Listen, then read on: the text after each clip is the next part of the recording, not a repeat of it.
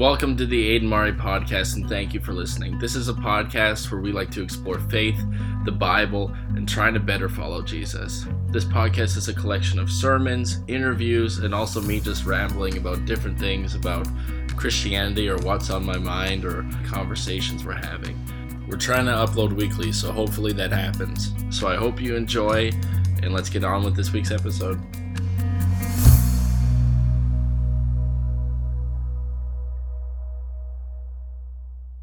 We all long for the world to be good, for people to live in peace, act with love and justice. But there's a problem.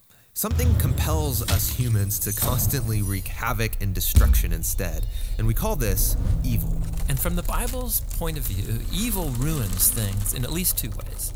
There's a direct effect of our evil, like when someone steals from another person, they've created injustice. Yeah, therefore, they owe something to make it right. But there's another indirect effect of evil, because they've also ruined the environment of the relationship, creating a lack of trust, there's emotional damage. It's like vandalism, and they need to make that right, too. Now, many people believe, hey, God is good. He should be the one to just get rid of all the evil in the world. But let's be honest. The evil that I see everywhere out there, it's the same evil that's inside of me.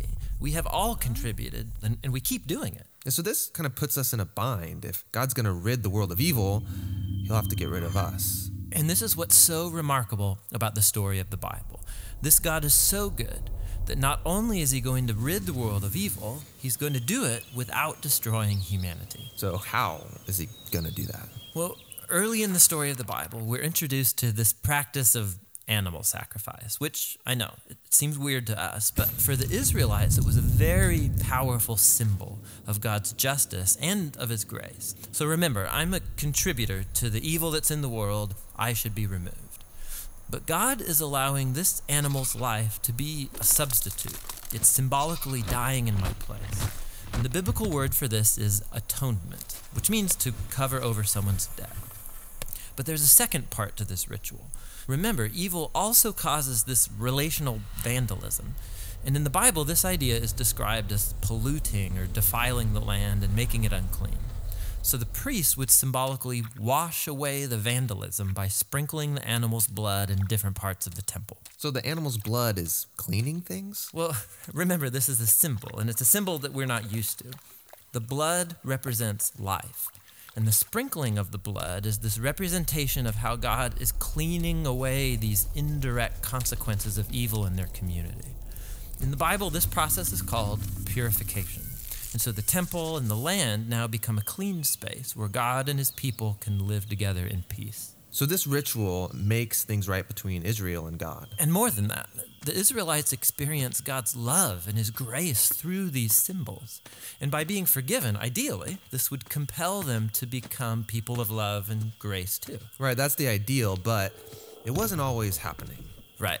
So the prophet Isaiah, for example, he talks a lot about this. He opens his book by saying that the continual sacrifices of the Israelites had become meaningless because they were also allowing great evil in their midst, ignoring the poor and the oppressed. Even the Israelite kings were distorting justice. But Isaiah looked forward to a day when a new king from the line of David would come and deal with evil, but in a surprising way. The king would become a servant. And not just serve, but also suffer and die for the evil committed by his own people. And his life would be offered as a sacrifice. And this is the promise Jesus believed he was fulfilling. He's the King of Israel, suffering and dying on the cross. In fact, Jesus himself used Isaiah's words when he said that he came to serve and give his life as a ransom for many. And that word ransom refers to his sacrifice of atonement. And so all over the New Testament, we hear about how Jesus' death was an atoning sacrifice for us. It covered the debt that humans owe God for contributing to all of the evil and death in his world. But the New Testament authors also talk about Jesus' death as providing purification. And so we hear about Jesus' blood as a symbol of his life, having this ability to wash away the vandalism that evil has caused in us and around us, so we can now live at peace with God. So that's the meaning behind Jesus' death. But there's more to the story. Yeah, the New Testament makes this powerful claim that Jesus' death was not final. He rose from the dead. And so he's the sacrifice who broke the power of death and evil, which means that he lives on to offer his life to anyone who will accept it. He is the perfect sacrifice to which all the previous sacrifices were pointing all along. So because of Jesus, the early Christians stopped participating in the ritual of animal sacrifice. But they were given new rituals. There are two that Jesus taught his followers to perform. The first is called baptism. Just as Jesus died, so going into the water becomes this personal connection you now have to his death. And in coming out of the water, you, so to speak, come back to life with Jesus. So baptism is the sacred ritual that joins your story to Jesus' death and his resurrection. The second ritual is called the Lord's Supper, which is a reenactment of Jesus' last meal with his disciples, and he used bread and wine to portray his coming death as a sacrifice. And so now, followers of Jesus, they take the bread and the cup regularly to remember and to participate in the power of Jesus' death and in his life. So these rituals, they remind us of God's love and encourage us to live a life of love and grace. But they do more than that. They connect us to a new life source. The very power that brought Jesus back from the dead is the same power that can deal with the evil in our own lives and transform us into people who lead lives of love and peace.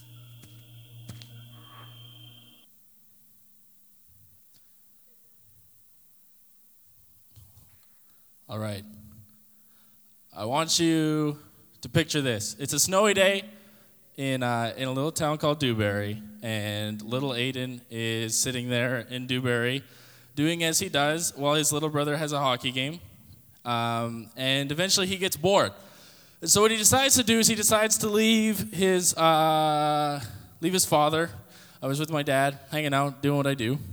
And I was like, this is boring. I don't want to watch this hockey game. I'm not playing, so I don't really care. And I wandered off outside of the rink, out into the snow. In the snow, I encountered a bunch of other kids my age, and we were hanging out. Eventually there was some fighting and whatnot, but overall it was a good time. And we were having a really good time outside, so good of a time actually that we lost track of time. And the next thing I knew is I went back in the rink and everybody was gone. And I walked in the rink in a place that was far away from where my house was, and I went, I have no idea what I'm doing. I have no idea how to get back. I don't know what I'm going to do. And I was lost. And ultimately, the reason why I was lost is because I decided that I was going to leave my father's side and I wasn't going to stay by him. I was going to go out and do my own thing. And in doing my own thing, I got left behind. And I was kind of scared because it's never happened before, and I literally had no clue what to do. Luckily, though, someone who was a close friend of my dad was still there, and I ran into him. And he was like, "Hey, Aden, are you looking to go home?" And I was like, "Yeah, I do want to go home. I don't want to be stuck in Dewberry. So thank you, sir. Could you please take me home?" And I got in his vehicle, and he took me back home, and everything was fine. But I think that story says something big about God. I think that all of us have actually left the Father's side at some point in our lives. And it might not be now, but it'll happen, or it has happened, where you weren't beside God. You've kind of wandered away, and you saw what life was like on the other side, and you went, okay, I'll do things my own way. And you kind of wandered off, and you went outside, and things were fun, and you got distracted. And the next thing you know is you kind of looked around, and you realized you were so far from your dad that you had no idea where he was, and you had no idea how the heck you were going to get home. And ultimately, what that video was talking about is that humanity, through this thing called sin, which is just doing wrong, or even doing things that you don't even know you're supposed to be doing, through doing those things, we've brought evil into the world. We've brought suffering. We've brought pain. We've brought this thing called sin, and all of us have it. It's like a virus that's in all of us, and you can't escape it. And because of that, we needed someone to come, and we needed someone to kind of deal with this thing called sin. And that guy was Jesus. And you might have heard a story about a dude in a manger, a little baby. And you might not know, like, why it's a Merry Christmas or whatever, but you know some stuff. And I actually want to put it this way, that that this Christmas, let's celebrate the undeserved gift of Jesus. Because here's the thing. We all walked outside. We all chose our own path. We all chose to walk away from God by doing our own thing. And God could have just left us. But ultimately, God came down in the form of Jesus. And it was even better than my story. God came back, and he came down in the form of a baby, and he went, I want to bring you back. And so that's what we're talking about tonight. And so the Bible has something to say about this, about what Jesus did for us, about him turning into this child one Christmas night. And the Bible says this. It says, though he, meaning Jesus, was God, he did not think equality with God as something to cling to. He didn't think of something that he should hold on to. He didn't think that, I should sit on my throne, I should stay in heaven. Instead, he realized, you know what? The best way for everyone to come to me is to actually let go and not just hold on to being safe and staying where it's easy. Instead, he does this. And it says that he gave up his divine privileges. Jesus gave up knowing everything, because sometimes people ask him questions and he'll say, I don't know. He gave up being always healthy. Now he could get sick. He gave up being this crazy God thing and instead became human, which is pretty normal and basic. And he even gave up being king and he decided to become a baby. And so he gave up his divine privileges and he took the humble position of a slave, of a servant, of someone who helps other people. Jesus came, and instead of being king, he decided he was going to be servant. Even though these people did nothing to actually deserve having a servant, he decided he was going to serve them. And he was born as a human being. And when he appeared in human form, he humbled himself in obedience to God. And he died a criminal's death on a cross. And so ultimately, Jesus came to earth because he loves you. And he does this thing which we talked about last week, is he goes on this massive wooden torture device the Romans invented called a cross. And he's nailed to it and beaten, and his blood is spilled, and he dies. And the reason why he dies is because he loves us so much that he wants to take all of our sin, all of our hurt, all of our evil, and he takes it into himself so that you don't have to take it anymore, and he pays for it. It's as if you owe God millions of dollars, and instead of him making you pay for it, he gives you a blank check and says, here you go, write the number that you need filled in it. That's what Jesus did on the cross. And even though we turned our backs on God, even though we wandered out into the snow away from the hockey arena where our Father is, God came back because he loves us. And not only did he come back, but he paid for the wrong that we did so that we could have a relationship with him. There's this chapter in the Bible that was written around 700 to 900 years before Jesus existed. So I want you to imagine this. 700 or 900 years before Jesus existed, a prophet, who's a guy who hears from God and says things, wrote this down. And he says this, my servant, which we know now as Jesus, grew up in the Lord's presence like a tender green shoot, like a root in dry ground. There was nothing beautiful or majestic about his appearance, nothing to attract us to him. He was despised and he was rejected. He was a man of sorrows, acquainted with the deepest grief. And we turned our backs on him and looked the other way. He was despised and we did not care. Yet it was our weakness that he carried. It was our sorrows that weighed him down. And we thought his troubles were a punishment from God, a punishment for his own sins. But he was pierced for our rebellion. He was crushed for our sins. He was beaten so we could be made whole. He was whipped so that we could be healed. All of us, like sheep, have wandered and gone astray. We left God's paths to follow our own. Yet the Lord laid on him the sins of us all. And he was oppressed and treated harshly, yet he never said a word. And he was led like a lamb to the slaughter. And as a sheep is silent before the shearers, he did not open his mouth. Unjustly he was condemned. He was led away. No one cared that he died without descendants, that his life was cut short in midstream. But he was struck down for the rebellion of my people. Of me, of you, of the Israelites, of us. He was struck down because of us. He had done no wrong, and he never deceived anyone, but he was buried like a criminal, and he was put in a rich man's grave. But it was the Lord's good plan to crush him and cause him grief.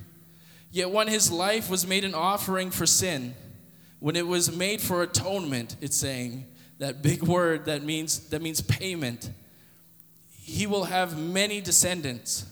He will enjoy a long life, and the Lord's good plan will prosper in his hands. And when he sees all that is accomplished, when Jesus looks and he sees what's done through his death and resurrection, he will be satisfied. And because of his experience, the righteous servant will make this possible for many to be counted righteous. For people like us to be counted righteous. For people who've never done anything good to actually be seen as good, even though they've done wrong. And he will bear all of their sins. And I will give him the honors of a victorious soldier, because he exposed himself to death, and he was counted among the rebels, and he bore the sins of many and interceded for the rebels. And so that chapter was written hundreds of years before Jesus came to be, prophesying what he would do. And what it is this baby that we celebrate on Christmas grew up into a man. And this is why it's good news. This is why it's a Merry Christmas, because he grew up and he took all of our sin onto himself. He died on a cross, and not only did he die and pay for sin, he rose again, showing that he was God. And he offers us now eternal life. And he goes that no matter what you've done, no matter who you are, no matter the mistakes you've made, no matter if you feel like a failure, he's paid for all of it. All of your sin, past, present, and the ones you haven't even done yet have been paid for. And that's why it's a Merry Christmas. And so we're going to do something a little different. Something a little weird. Something that we've never done before. And what's going to happen is I want to give you guys some time to reflect. So there's going to be a song that's sung.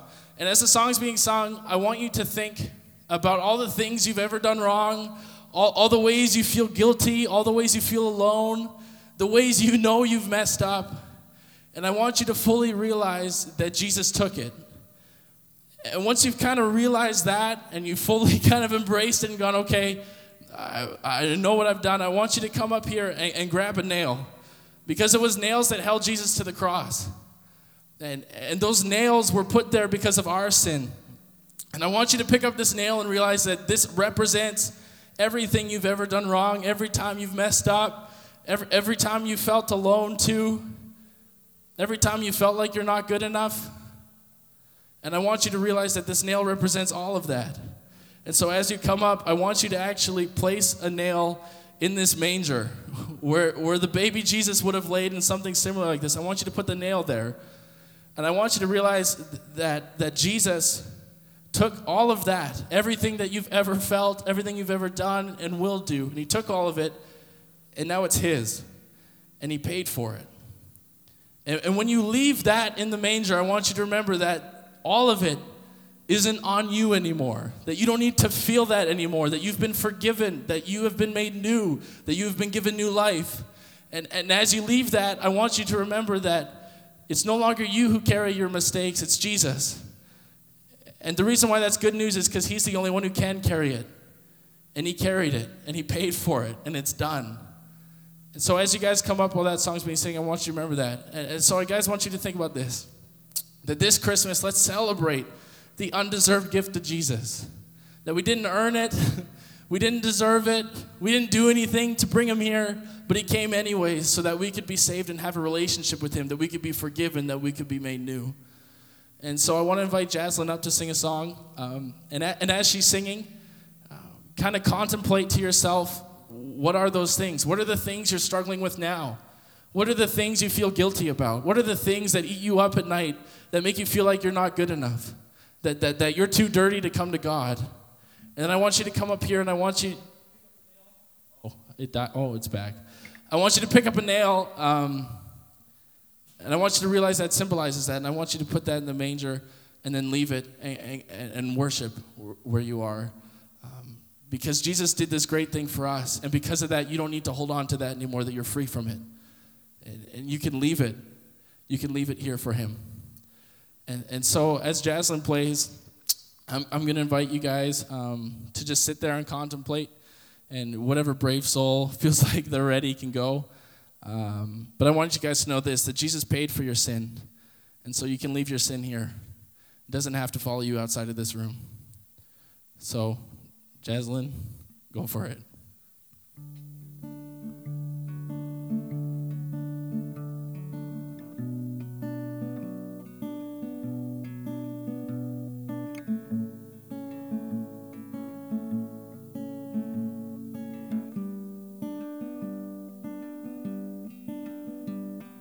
He is jealous for me.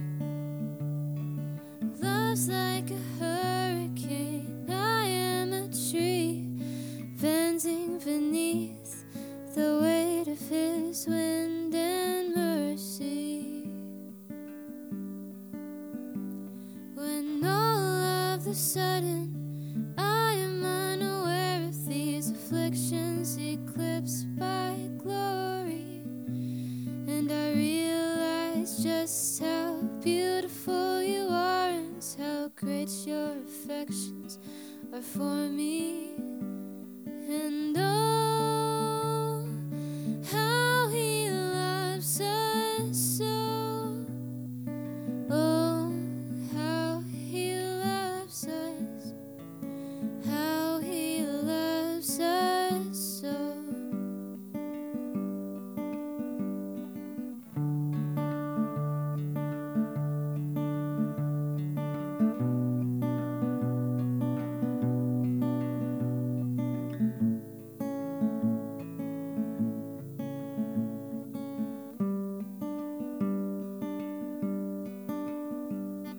He is jealous for me.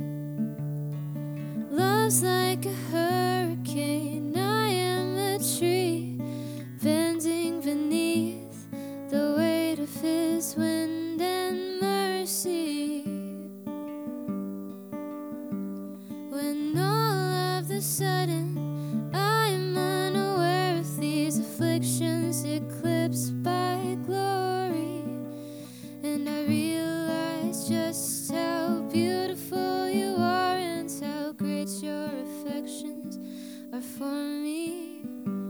And oh, how he loves us so. Oh, how he loves us. How he loves us so. He loves us. Oh, how he loves us. Oh, how he loves us. Oh, how he loves. Yeah, he loves us. Oh, how he loves us. Oh, how he loves us. Oh, how he loves. And we are his portion, and he is our prize, drawn to redemption by the grace in his eyes. If grace is an ocean, we're all sinking. And heaven meets earth like an unforeseen kiss, and my heart turns violently inside of my chest. I don't